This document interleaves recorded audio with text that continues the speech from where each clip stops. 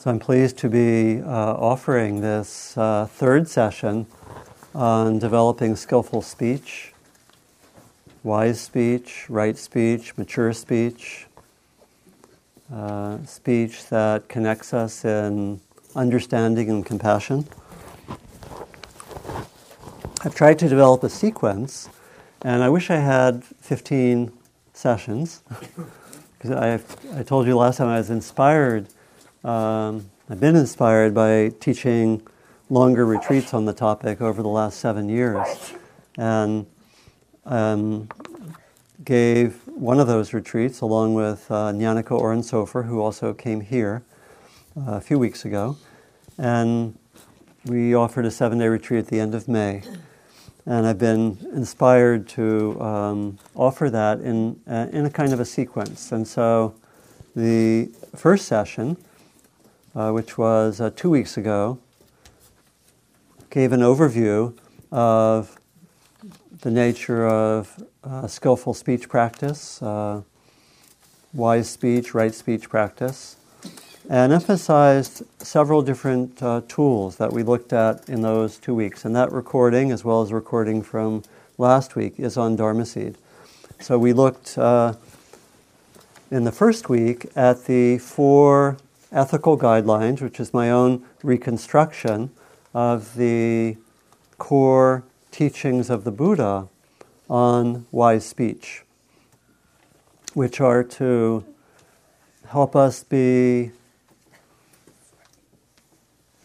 truthful, to be helpful, to be coming from a good heart, and to have appropriateness of speech, especially involving good timing. And we looked at that. The first time, and I gave a brief review of that last time. We also started to emphasize the inner practices related to right speech, which are not very explicit in the teachings of the Buddha. That we find, I think, a general assumption that people will be mindful. And so if you look to the core text on the foundations of mindfulness, there's a passage. This is Majjhima Nikaya 10, Discourse on the Foundations of Mindfulness. You'll find a passage where the Buddha says, develop full awareness whenever you are walking, whenever you are standing, whenever you are lying down, whenever you are sitting. Develop full awareness when you are extending your limbs. Develop full awareness when you are eating. Develop full awareness in all activities. And he mentions develop full awareness when you are speaking, when you are being silent. And so I think there's a kind of implicit inner practice in speech, but it's not really developed in an explicit way. And part of what I've been drawn to do is to help develop those inner practices of speech a little more explicitly with practices and techniques. And so one of them that we developed, that we offered in the first time, was the simple practice of pausing. When we're in the midst of speech, pausing and just coming back to inner experience. There's a counterpart of that Thich Nhat Hanh developed called the mindfulness bell, which can be used in groups and is often used in meetings. Many of the places that I've been, or organizations I've been part of, we have a bell that's rung every 20 minutes, and at that point people stop and pause and come back to themselves. And in some organizations, in our meetings, people use the mindfulness bell strategically. When they feel a little bit of tension arising in the room, all of a sudden, ding. And it's fascinating what it does. You know, people can be just starting to get into something, and they actually come back to their body, their breath, a pause just for 30 seconds. And they come back maybe to their deeper intentions for connecting in the meeting. Right? These are all people with practice. And somehow there's can often be an intuitive unraveling of the tension. Not a suppressing of it, but often people just come to see, oh, you know what I really was wanting to say was. And they have, just in those few moments of pausing, often a shift, a reflection and so forth. So we offered that tool, and then very much encouraging us to keep with developing our tools as we continue to practice. Practice one or two at a time. One encouragement that I've been offering is to practice one or two tools each week, and to develop them in one's repertoire. And you might want to practice them in a sustained way. That takes intention. That takes really being clear, remembering, setting your intention in the morning. Intention's very fundamental aspect of speech practice, because things happen so quickly. How do we work with clear intention?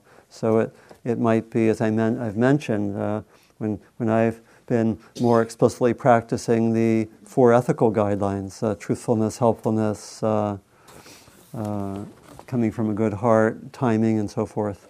I've sometimes written those down on a piece of paper when I'd be at a meeting. That would help me with intention, and I would notice. Sometimes I'd keep a mindfulness log, where I'd be noticing content, meeting going well, then impatience, irritation, negative thoughts, rehearsing in my mind, and the mindfulness and the intention often would help those negative thoughts, as it were, stay private and not be expressed. Which this is, in one way small, in one way big, right?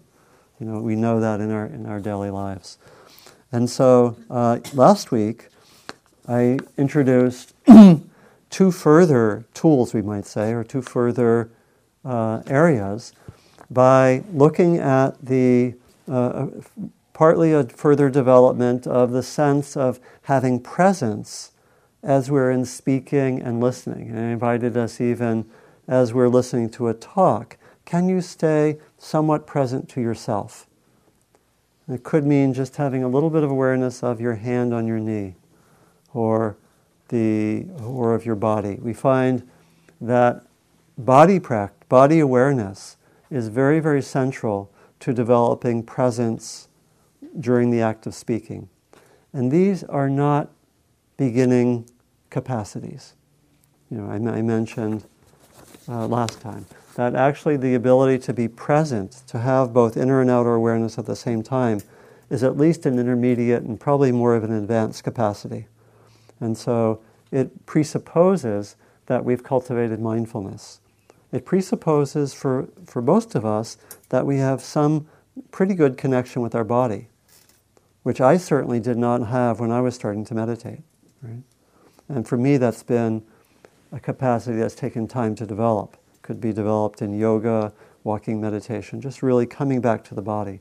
But I'm wanting to give those practices because we can do those in small ways and beginning ways, such as just to, when you're at a meeting, try to have a little bit of inner presence. Stay present to what you're doing. Particularly can be done when we are less active. You're at a meeting, more receptive. Keep awareness. You're watching television, watching the news, watching a movie. Experiment with keeping a little bit of inner awareness during the news. What's going on? When you watch the news. Might lead you to watch less of the news, I don't know. Okay. And so we also then started to look at the quality of empathy, which is, again, a way that a word wasn't used by the Buddha, but I think it's a development in a more explicit way of what we mean by speaking with a warm heart. Empathy is the capacity to be with another in a connective way, that there can be compassion, there can be a sense that I am tuning in to what this person is feeling, to what matters for this person, and so forth. And I mentioned last time that a lot of the recent brain research suggests that we are actually wired for empathy. That is actually, we have to, often through difficult experiences, we unlearn the capacity for empathy. That's actually there particularly in the limbic system of the brain, which connects us where we actually are built to be tuned into others.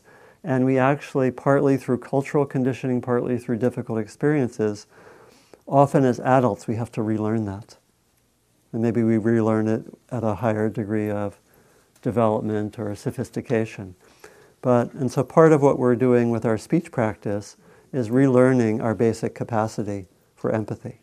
It seems we have to make that explicit. And in developing the practice of empathy,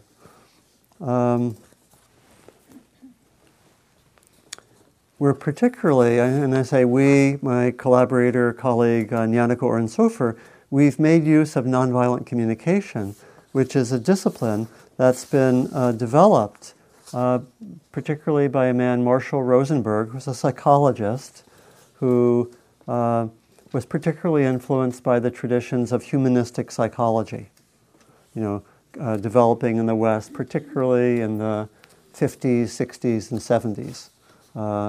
Psychologists like Carl Rogers, Abraham Maslow, James Bugenthal, who lived around here, and so forth. And probably many of you have been influenced by that kind of psychology that really has influenced a lot. It's influenced the so-called human potential movement a lot, and a lot of what has developed in psychotherapy and so forth, as well as organizational life. And so Marshall Rosenberg, in developing nonviolent communication, was interested, and he used the word nonviolence to have connection with the traditions of Gandhi and King, and to suggest that there could be a kind of communication which was about developing love, connection, and peace. And so it's a model of communication, an analysis of communication, which is explicitly designed to work with the intention to connect empathically with another. That's at the heart of it. That core intention, to connect empathically, compassionately, and so forth. And the analysis was that a lot of our everyday speech actually doesn't do that. That a lot of our ordinary speech is at the level of thought, and it's often at the level where we actually don't really connect so well with each other. And I'll say more about that in looking at some uses of language.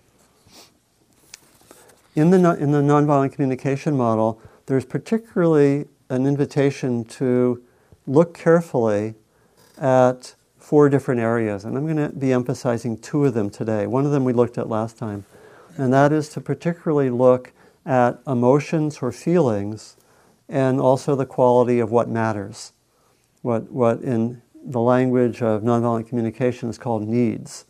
Both Nyaniko and I actually prefer other language. Need has a lot of connotations which we think are sometimes unfortunate. We prefer something like what really matters for a person, or what a value is for the person. And the whole aim here is to develop the capacity to empathically tune in to what oneself, to what I myself am feeling, but also to what another is feeling, and also empathically tune in to what another is feeling and what seems to matter for another. Now, we do this naturally with people we're close to often. Not always, but often we do this. And again, it's really, in some sense, a natural capacity. What the developing discipline of nonviolent communication contributes and is giving attention to these areas. And Nyaniko and I have interpreted the whole discipline of nonviolent communication really as a contribution to mindfulness practice and to wise speech practice. And there's a good blend, because actually nonviolent communication, even though there's an emphasis on feeling, it doesn't really tell one how to actually attend to feelings, how to be mindful of feelings, how to work with them. And there's a lot in our meditative traditions. We have a tremendous amount on that. So it's a natural marriage. And we've interpreted, again, nonviolent communication somewhat as a subset of mindfulness, to say, look here, look at feelings, attend to that mindfully in yourself and in another. Okay, attend to what really seems to matter in oneself and another. And then particularly, and then in one's speech, as a contribution to speech practice, the emphasis is particularly on connecting, much as we do in our meditation practice, with direct experience, and being very careful about the interpretations, stories, evaluation, blaming, judging, and so forth. So in many ways, what this is about is trying to go to a more direct level of experience. The whole philosophy is that that becomes actually a way to connect with another, to connect with life. The life energy of a person is often expressed through the emotions and through what really matters for another person. And that when we often find ourselves primarily with thinking and primarily with narratives, stories, interpretations, in which we've moved somewhat far away from direct experience, it can be harder to connect with another.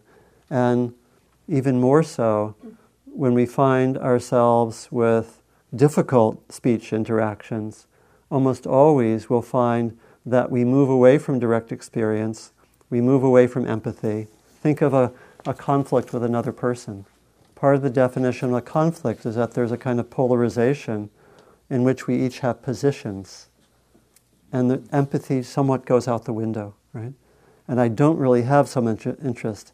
Oh, this person with whom I disagree, I wonder what this person is feeling. Or this person who's just said something, quote unquote, nasty to me. I wonder what that person is feeling, what really matters for that person to have led that person to speak in this way. Right? Right. And so you can see that part of the approach here is to keep a kind of openness, right? And to actually have the clarity of intention to say, I want to stay with my intention to connect, even when I have difficulty, even when I have a conflict. And so the tools are valuable, I think, in all contexts. They're particularly valuable where there's some difficulty that we have either personally or interpersonally. And they can be very valuable. And actually, having also studied and taught sometimes on conflict transformation, conflict resolution it's sometimes called, very, very similar tools are used in the field of conflict work.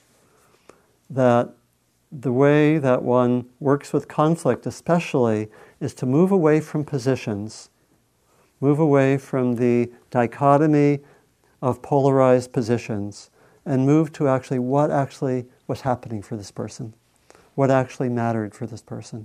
And so in conflict work, one tries to get beneath the story to what really matters. And a lot of the philosophy in conflict work, and maybe I'll come back to that in some future teaching here, but a lot of the philosophy there is to say when we really tune into what matters and move away from the positions and away from the blaming, away from the judging, away from the storyline, we often can connect and actually find a win-win solution. When we stay with the positions, having some resolution is very difficult because they're usually diametrically opposed. But typically positions cover up what we're feeling and what really matters for ourselves. And so I should give a brief example of that, and then I want to go into some exercises. And so, for example, I have often found in difficult interactions, that, for example, someone might, let me see if I can think of an example.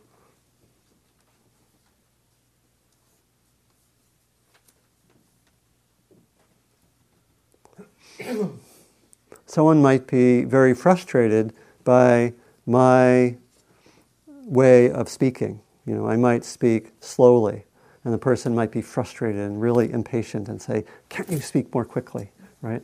But if you actually go beneath the surface, what the person wants is better communication, right? And I might be really frustrated by the person continually criticizing how I speak. And what I really want is better communication, right? And if we stay with the slow versus fast, it's a contradiction, right? And if we actually tune into the other person's feeling frustration, I'm feeling frustration, and the other person wants better communication, and so do I, then we have the potential to actually connect. Does that make some sense? So, and we'll explore this experientially. So one of the very helpful tools, or set of tools that's given in nonviolent communication is to actually list these emotions. And this is what we have on our sheet. We have a list of a number of emotions because part of what we need to do as we're developing more skillful speech is to become, as it were, more emotionally fluent, to actually have a larger repertoire. It's also something that we develop in meditation. As we sit and notice, okay, what's that? What's that? What am I feeling? Especially if we do retreats and we sit hour after hour. Okay, what's that? What we over time do is we actually develop the capacity to become more fluent, to say, okay, that's irritation, that's frustration, that's anger, that's rage, right? And we can distinguish between them, and we have this increasing emotional fluency, and that becomes a very valuable tool as we are also working in speech. And we also start to have a kind of fluency in knowing what needs are, or what is especially valuable. And it's taken, and this is part of the philosophy of nonviolent communication, that needs or values are universal or close to universal, that we all have needs for connection, for love, for being understood, for feeling connected to others. For we have a need, or we value actually being capable in expressing our work, our skills, our gifts, right? That we have that kind of need. That we have a need for meaning. That we have a need that our experience be meaningful rather than completely chaotic all the time. And all of these are there are a lot of subtleties to this, but this is at least the philosophy. We have a need for beauty, for peace, and so forth. We have obvious physical needs for nourishment, for sleep, for rest, for to be physically healthy, and so forth. And so I don't want to so much get into the subtleties here, but more to have this be a kind of tool that we can work with. Okay? So a few exercises, and I'm going to do I think 2 exercises. The first is going to be just to gain more experience with the tuning in to the emotions and tuning in to the quality of what matters. And the second exercise I'm going to start to apply this to a difficult or conflictual situation in your own life. Okay? And we'll resolve those issues in about 10 minutes. Okay. So, ready? Sure. Ready to go? Okay. So I think enough background. Then my plan is to have 2 exercises, each about 10 minutes. Then we'll have about 10 minutes for discussion, for following up. Okay. And there's a lot more I could say. I have a lot of notes I didn't even get to, but that always happens. Actually, I didn't even look at my notes much, but that happens also. Okay.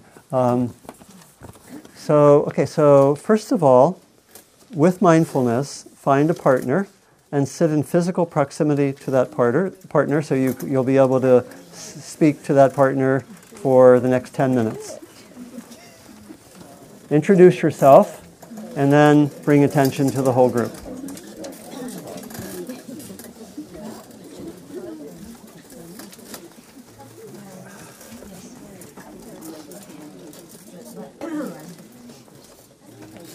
Raise your hand if you don't have a partner.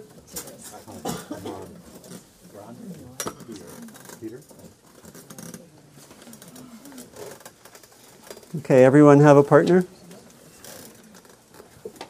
Okay.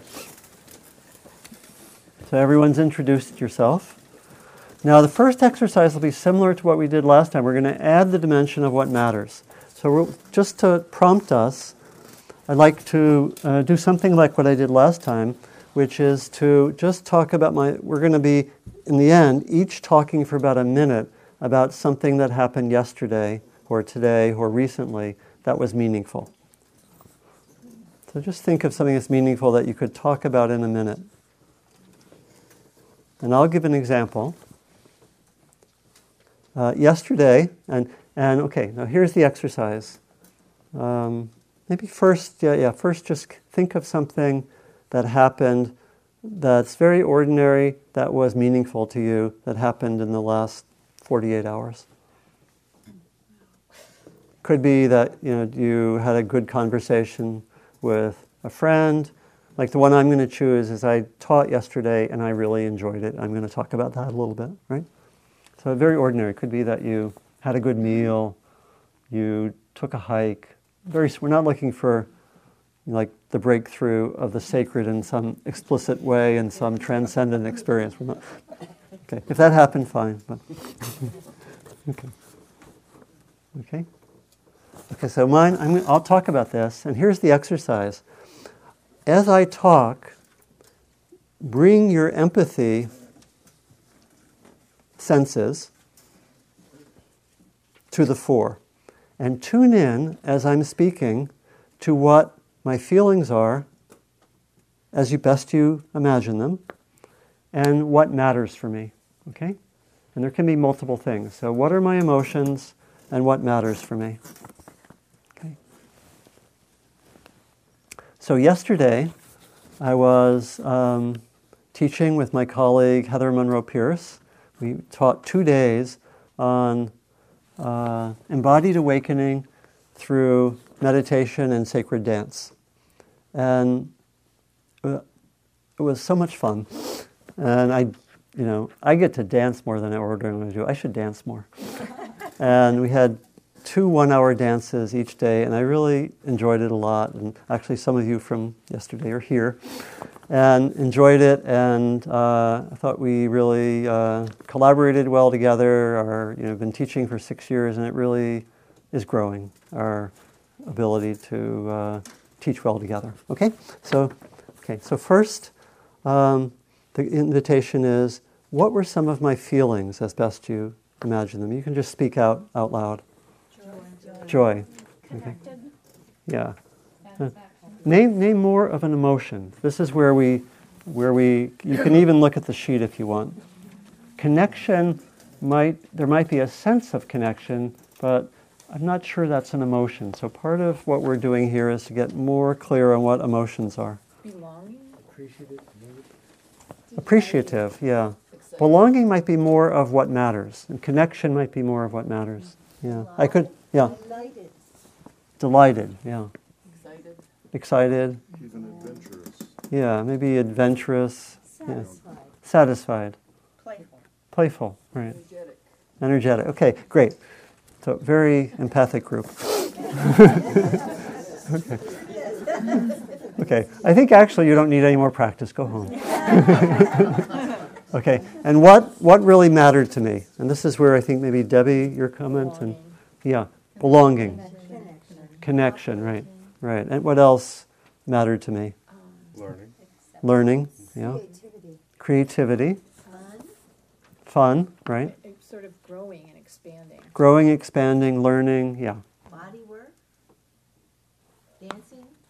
Yeah, maybe meeting physical expression. Maybe we go to, you're on the trail, but I think maybe we would say meeting physical needs for expression, something like that probably. Maybe 1 or 2 more? Play, yeah. We could take that to be a core need. Right. Inspiration, a need for inspiration. Great. So again, see, it's not so hard, right? What's interesting is that it's not hard when we do it, but often we don't intend to do this, right, in our speech. And when there's difficulty or conflict, it's like the empathy shuts down, right? It's not hard, we're wired for it. And so we have to keep intentionally practicing this until it gets to be second nature or something like that. So that's not easy, right? To keep practicing it. Okay, so you get the sense. So let's work with the group, with your dyad now. And we'll each have a chance. And raise your hand if you're willing to go first in the group. Okay? Okay? Okay, great. And so remember what to do. The speaker will just speak for a minute. In fact, I will ring a bell, It's easy to go on for 5 minutes about something meaningful that happened yesterday. Just do it for 1 minute. I will ring a bell after 1 minute, and we'll stop. At that point, the listener will do pretty much what you did with me. You'll say something like, you'll do both feelings and needs at the same time, feelings and values. I sense that you're feeling this because you need this, or because you value this. I sense that you're feeling joy because you were able to play, or something, because you value play, or you value, and you could say a few things, and you could name a few emotions. So is that clear enough? Okay. So, and that will just take about a minute itself, a minute or two, okay? And then we'll switch roles. Okay, so the whole thing is very brief, and I'll ring bells to help us time. I'll give maybe a minute and a half for the listener to speak, a minute for the speaker, okay? Clear enough? Okay, so as I mentioned, we work a lot with intention, so now set your intention for each role that you're taking, either as the speaker, but especially as the listener, to really tune in to feelings and what really matters. Set the intention, and I'll ring the bell to start in about 10 seconds.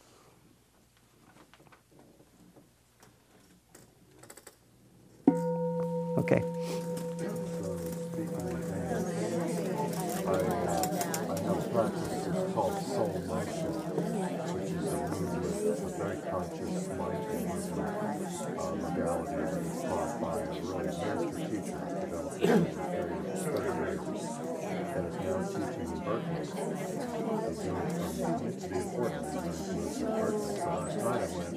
After having been here, and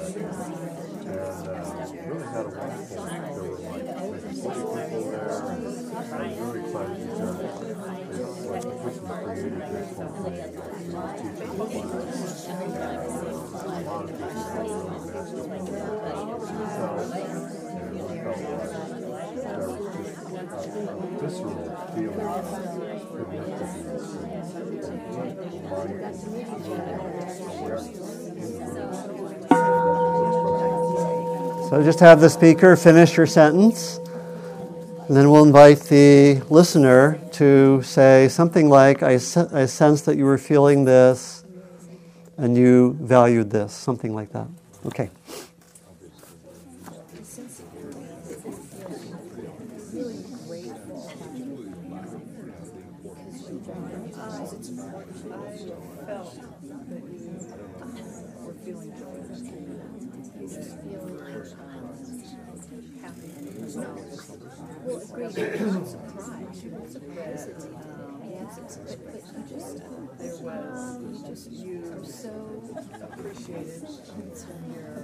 Grateful is really the main thing. What are you from? Like everybody.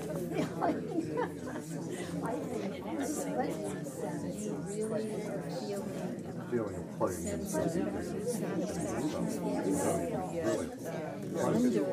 because we can all go and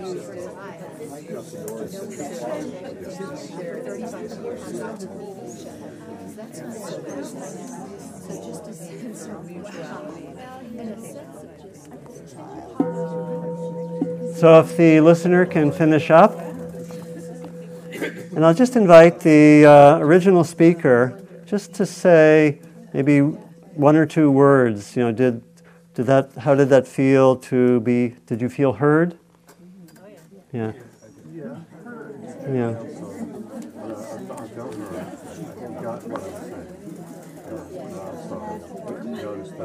And how did it feel to be listened to?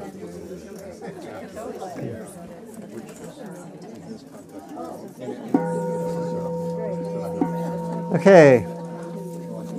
So in whatever way you'd like, thank your partner. And now we'll switch roles. Okay? So we'll go now, the listener becomes speaker, speaker becomes listener. So we'll again set the intention for the speaker. It's to talk briefly for about a minute about something meaningful that happened recently. And for the listener to particularly tune in to feelings and your sense of what matters. Okay, and I'll ring the bell to start in about 10 seconds.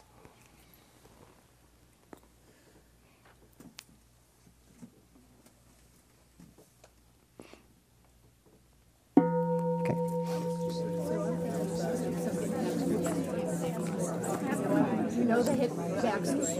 And a friend of mine, a good friend, called me and said, "How you doing?" And she, for like a half hour, I talked to her. She's very curious, and she's a good listener. And she was asking about my mother and how that went, and just really going into some detail.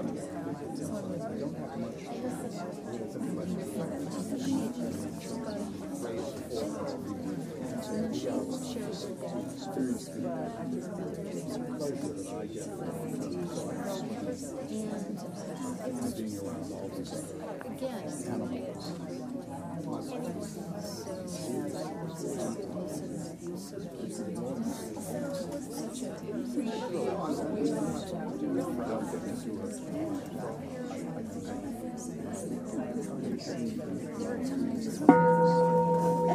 So have the speaker just finish up.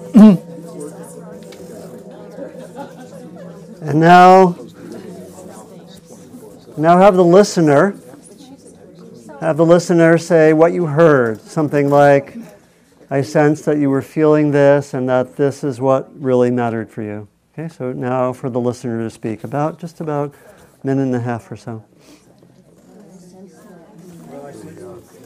The important thing I picked up was a sense of wonder, appreciation, and the appreciation tied to a sense of longing for more of this.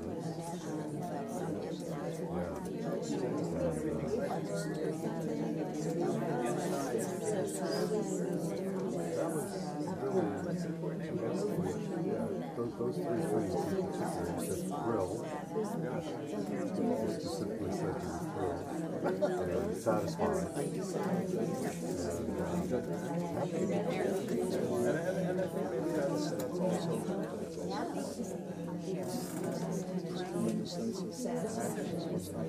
happy. The poignant part of it was that I also got the sense of longing.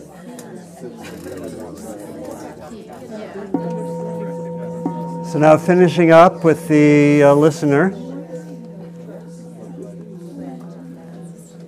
And again, I'll invite, when you finish up, for the second speaker, just to reflect how it felt. How many of you felt pretty well heard, empathically heard? And how did that feel? It's actually quite good. That's the correct answer.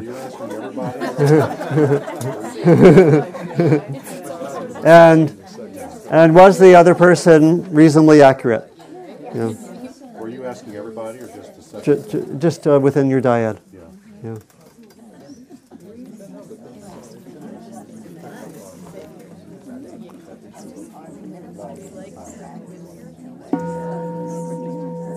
Okay, now we'll do the second exercise, and this actually, you can come back to your original place. This doesn't involve a dyad, so thank your partner, whatever way you'd like.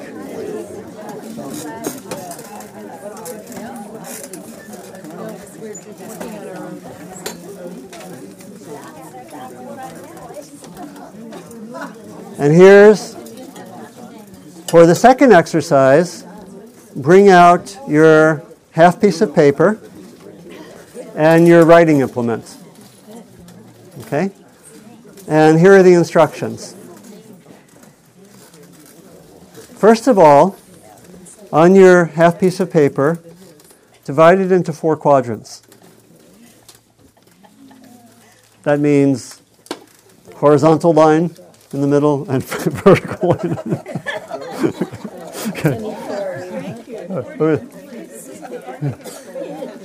Finally taking advantage of my graduate education. Okay. And hold it with the longer side horizontal. Yeah. Yeah. And okay, and we want to name the quadrants. The left-hand 2 quadrants, you can put right at the top, are me. You can put me. And the right-hand two quadrants are the other person. Okay? I'll say who the other person is in a moment. Okay? So, in other words, left-hand two quadrants are me, the right-hand two quadrants are the other person. And then the top quadrants, left and right, are feelings. And you can put that right on the left, maybe. Right on the left. Those are feelings. And the lower two quadrants are what matters or values or needs. And you can just put that on the left. So essentially we have a model here where we have the feelings and what really matters, both for myself and for another. Okay? Now, we're starting to go into the territory of bringing our speech practice into some difficulties or challenging situations with this exercise. So bring to mind a difficult interaction involving speech with another person that you can just think of one particular interaction. There might be a whole history, but just think of one. And this is a person with whom you have a difficulty, not the most extreme. On a scale of 10, not 10. Everyone wanted to totally resolve your degree of difficulty, 10 issues, but that'll be next time. No. This time, think of something in the range maybe of 5 to 7, something like that. Okay? So just reflect on what interaction you want to work with.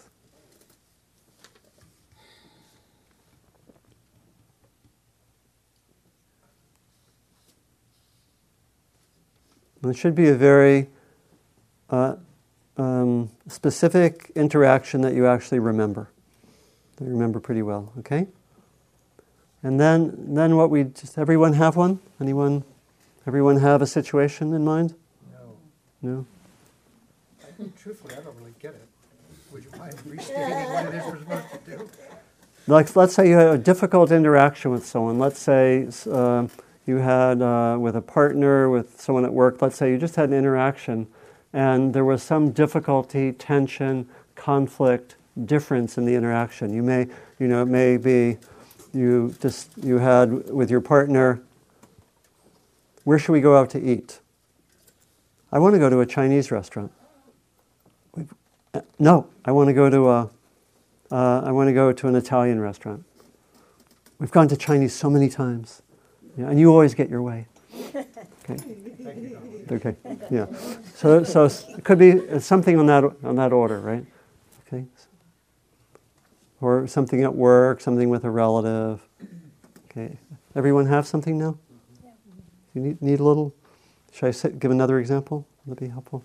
So it could be something at work where maybe you made a proposal and someone who was higher up really just sent you a very quick email saying, no, we can't, I cannot approve that. So there's a kind of something involving speech. Email is a form of speech. And there was some difficulty in the interaction, okay? So imagine that situation and then first start with, filling out the 4 quadrants, saying, what did I feel? And what was my sense of what really mattered for me? And then the hard part is, this is bringing empathy to someone we have some difficulty with. What do we sense or imagine the other person felt in the interaction? And what do you imagine really mattered for the other person? Okay? So this is just to be done on your own. You can just fill out the 4 quadrants. Yeah, and you may want to use the sheet that I gave you to be more explicit about which emotions there were or what really mattered. We'll just take a few minutes for this.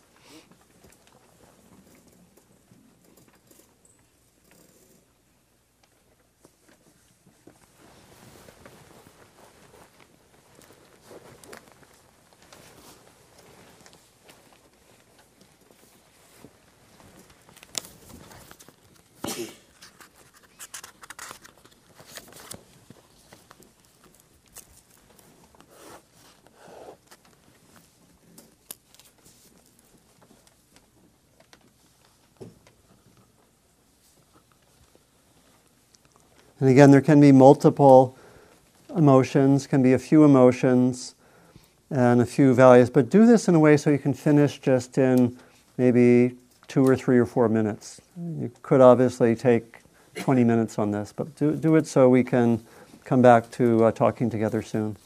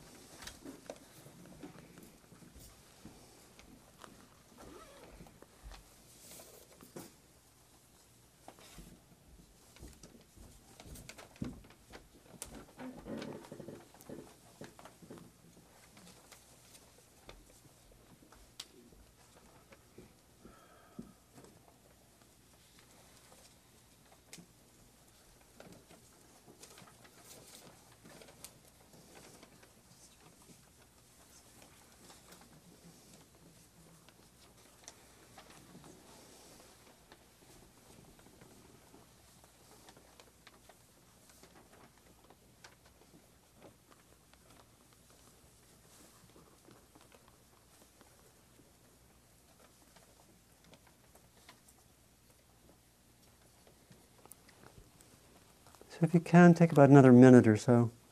Is that going to work? Yep. Okay.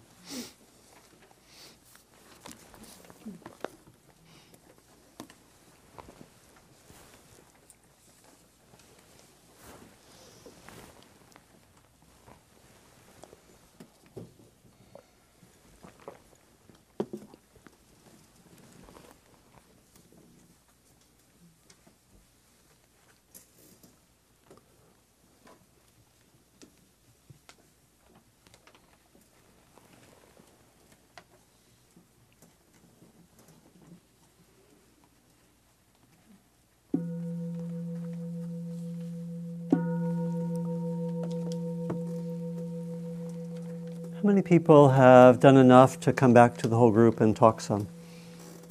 How many people need some more time? Okay, great.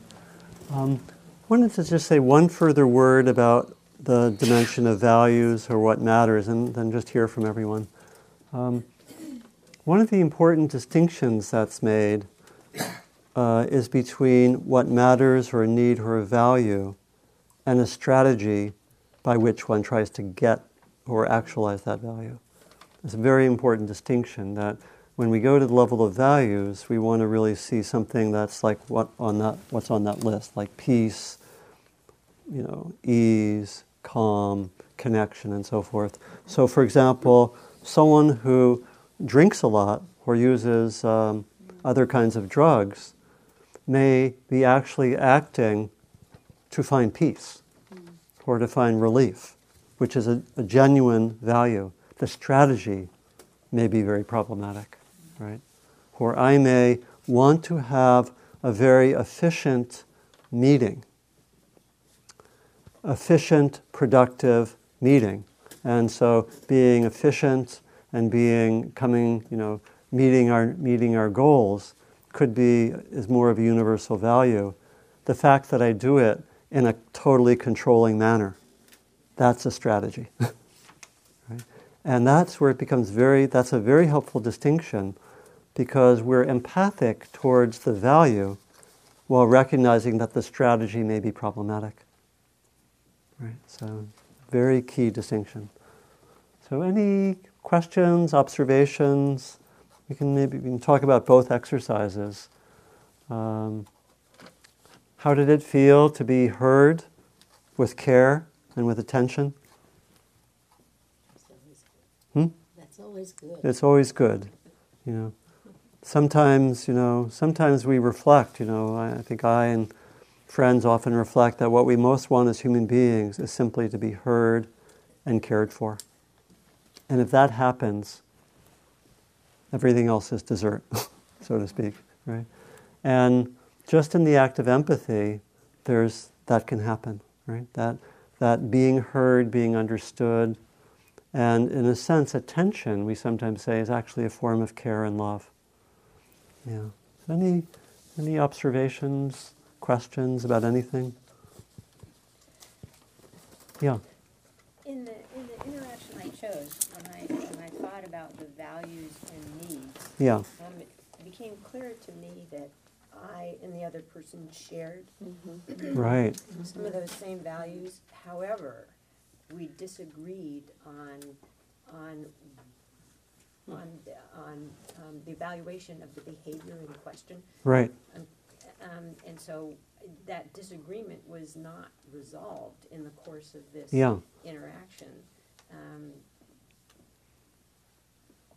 So I don't know what to do with that. Yeah, so it was a comment about in working with looking at feelings and what matters in the case of a difficult interaction. You actually saw that what both parties wanted, what both people wanted was the same, but there was a disagreement about the how to do it, the means, how to do it. And what this approach would really help us to do is to actually, and there could be some frustration, is that if we actually can connect on the level of the emotions and recognizing that we share the need, or we share the value, it takes a lot of the tension away. A lot of the tension is somehow in thinking my way is the best, or this is the best way, or your way is wrong. And there might be an opening to recognizing that both of us may have some of the truth, right? And that we're actually, as it were, our hearts are in a good place. A lot of what happens when communication breaks down is we tend to question the motive of the other. I don't know if that was the case here. But the other was a Marin County sheriff. oh, yeah. The other was a Marin County sheriff who may have had only room for one interpretation. It's possible. But you see, so this is getting partly in the distinction between strategy and the value. But when you recognize that the value is shared, it actually can change things. And then it maybe is an inquiry. If it's not, it makes it less charged. And then you might say, oh, Chinese or Italian, right? If we say, okay, what's the value? Okay, when I say Chinese food, it's maybe I haven't done it for a while, or I want to, or it reminds me of our where we first met, or whatever, And there could be a value, and when we bring the values out, we see the other more as a human being, and there's more room for caring, give and take, A lot of times we take the positions, in conflict work, it's sometimes the language you use, there's a position, there's an underlying interest, which is more like the value, and we find solutions by going to the level of interest. And the position, again, the position is Chinese or Italian. We try to find out what's the deeper value there. It could be, I was feeling romantic, and that Chinese restaurant just reminded me of 10 years ago, and whatever. Or Italian, it might be, I want, novelty. We've gone to Chinese restaurants the last 13 times. So anyway, so when we see that, then there's more room for give and take. Yeah. Please. Yeah. My situation is more a challenge of styles. Yeah. I mean, the need and value is basically the same. Yeah. But the style of if I ask, he feels like I'm prying. Yeah. And if he doesn't ask about me, I feel like he doesn't care. Oh, yeah. So is the caring too much or caring not enough? And neither of those things are true. Yeah. But it's just a matter of, what I want from somebody with their communication. Yeah. And what the other party wants. He wants to offer information, but don't be asked. And I want to be asked and not necessarily offer. So that's when we get into a challenge even though what it is we love each other and care about each other Yeah. and are interested. So The approach here is to bring out the feelings and the values rather than take them for granted. Like the sense is basically that when we bring out the feelings and values, the heart opens.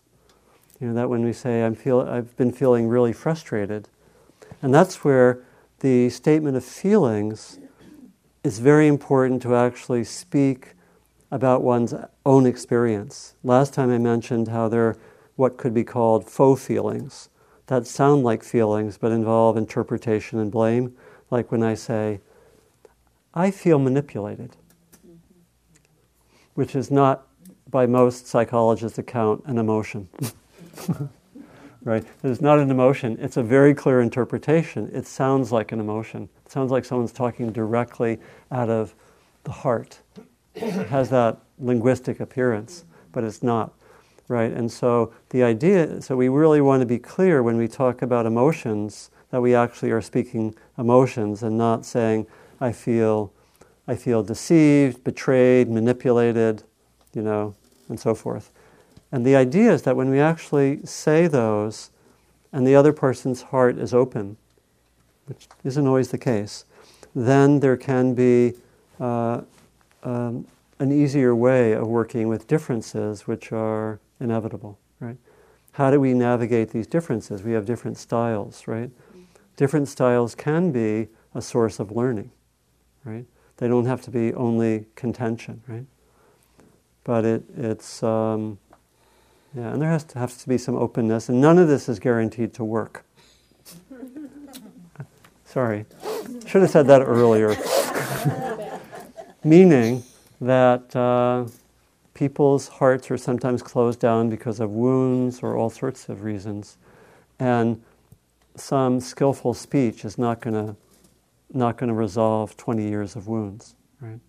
It can help, but there are limits to this. But these are valuable when there are shared good intentions. Yeah. Anything else before we're about at time? Maybe last one, and then we'll bring it to a close. Before we close, could you give us the Thomas Merton quote? Oh, okay. I had asked about that, and then when I didn't use my notes, the moment where it would have been most appropriate came and went. Okay. Yes, fine. And okay, so I'll finish with two things. One is, I'm thinking that I would love to continue the speech series, even though I'll come back in 4 weeks. Would you like that? Yes. Yeah. Yeah. Okay. So that'll be August 7th for the next one. So I can give you.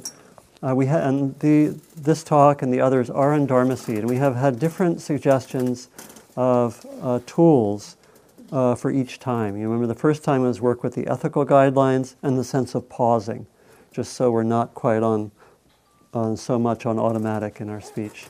The second was to try to develop some sense of inner presence in your speaking and also start tuning into feelings. And so the tool really being offered this time is to work with feelings and needs for what matters. You can use that model of the 4 quadrants. It's a very helpful model. You can use it for yourself, or just to tune in. I'm feeling some difficulty. What am I feeling? And what really matters to me? It's a kind of self-empathy, we could say. And it's very, very skillful to do this, to use these tools. Very simple, right? Very simple. And if you have a difficulty or a conflict, you can use the model just as we did. I have found it tremendously illuminating. It cuts right through the chase because we do get caught in positions, interpretations, evaluations, blaming and judging. And this helps us cut through that, and as does our meditative practice. Where we're really which can help us to really know what am I actually feeling. Okay, so that's the suggestion for the next period of time. Again, you can use the recordings, and I would suggest if you're really into this, since I've named at least 5 tools, And you want to work, you could work with some of them for 2 weeks at a time or 1 week at a time, and do at least a week. So I've named 5 different tools so far: the ethical guidelines, pausing, having a sense of presence as you speak, inner and outer awareness, working with feelings, and then 5th, working with feelings and needs. And maybe we could add as a 6th, using that for difficult or conflictual situations. So I would suggest for most of us to work with what we did today, work with this tuning in empathically to feelings and needs. Okay? How's that sound? Okay. And we can compare notes. Okay. I'll end with Thomas Merton.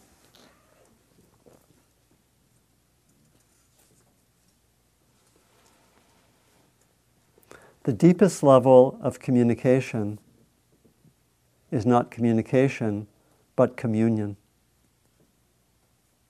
It is wordless, it is beyond words, it is beyond speech, and it is beyond concept. My dear brothers and sisters, we are already one. We imagine that we are not. And what we have to just recover is our original unity. What we have to be is what we are.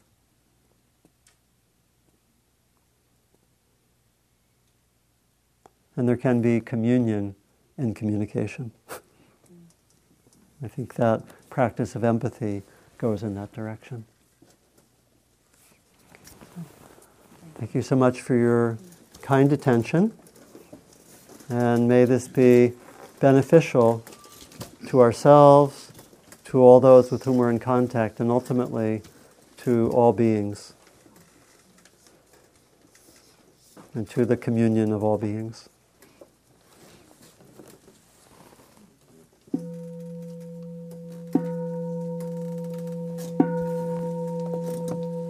So, thank you so much. Thank you for listening. To learn how you can support the teachers and Dharma Seed, please visit dharmaseed.org/donate.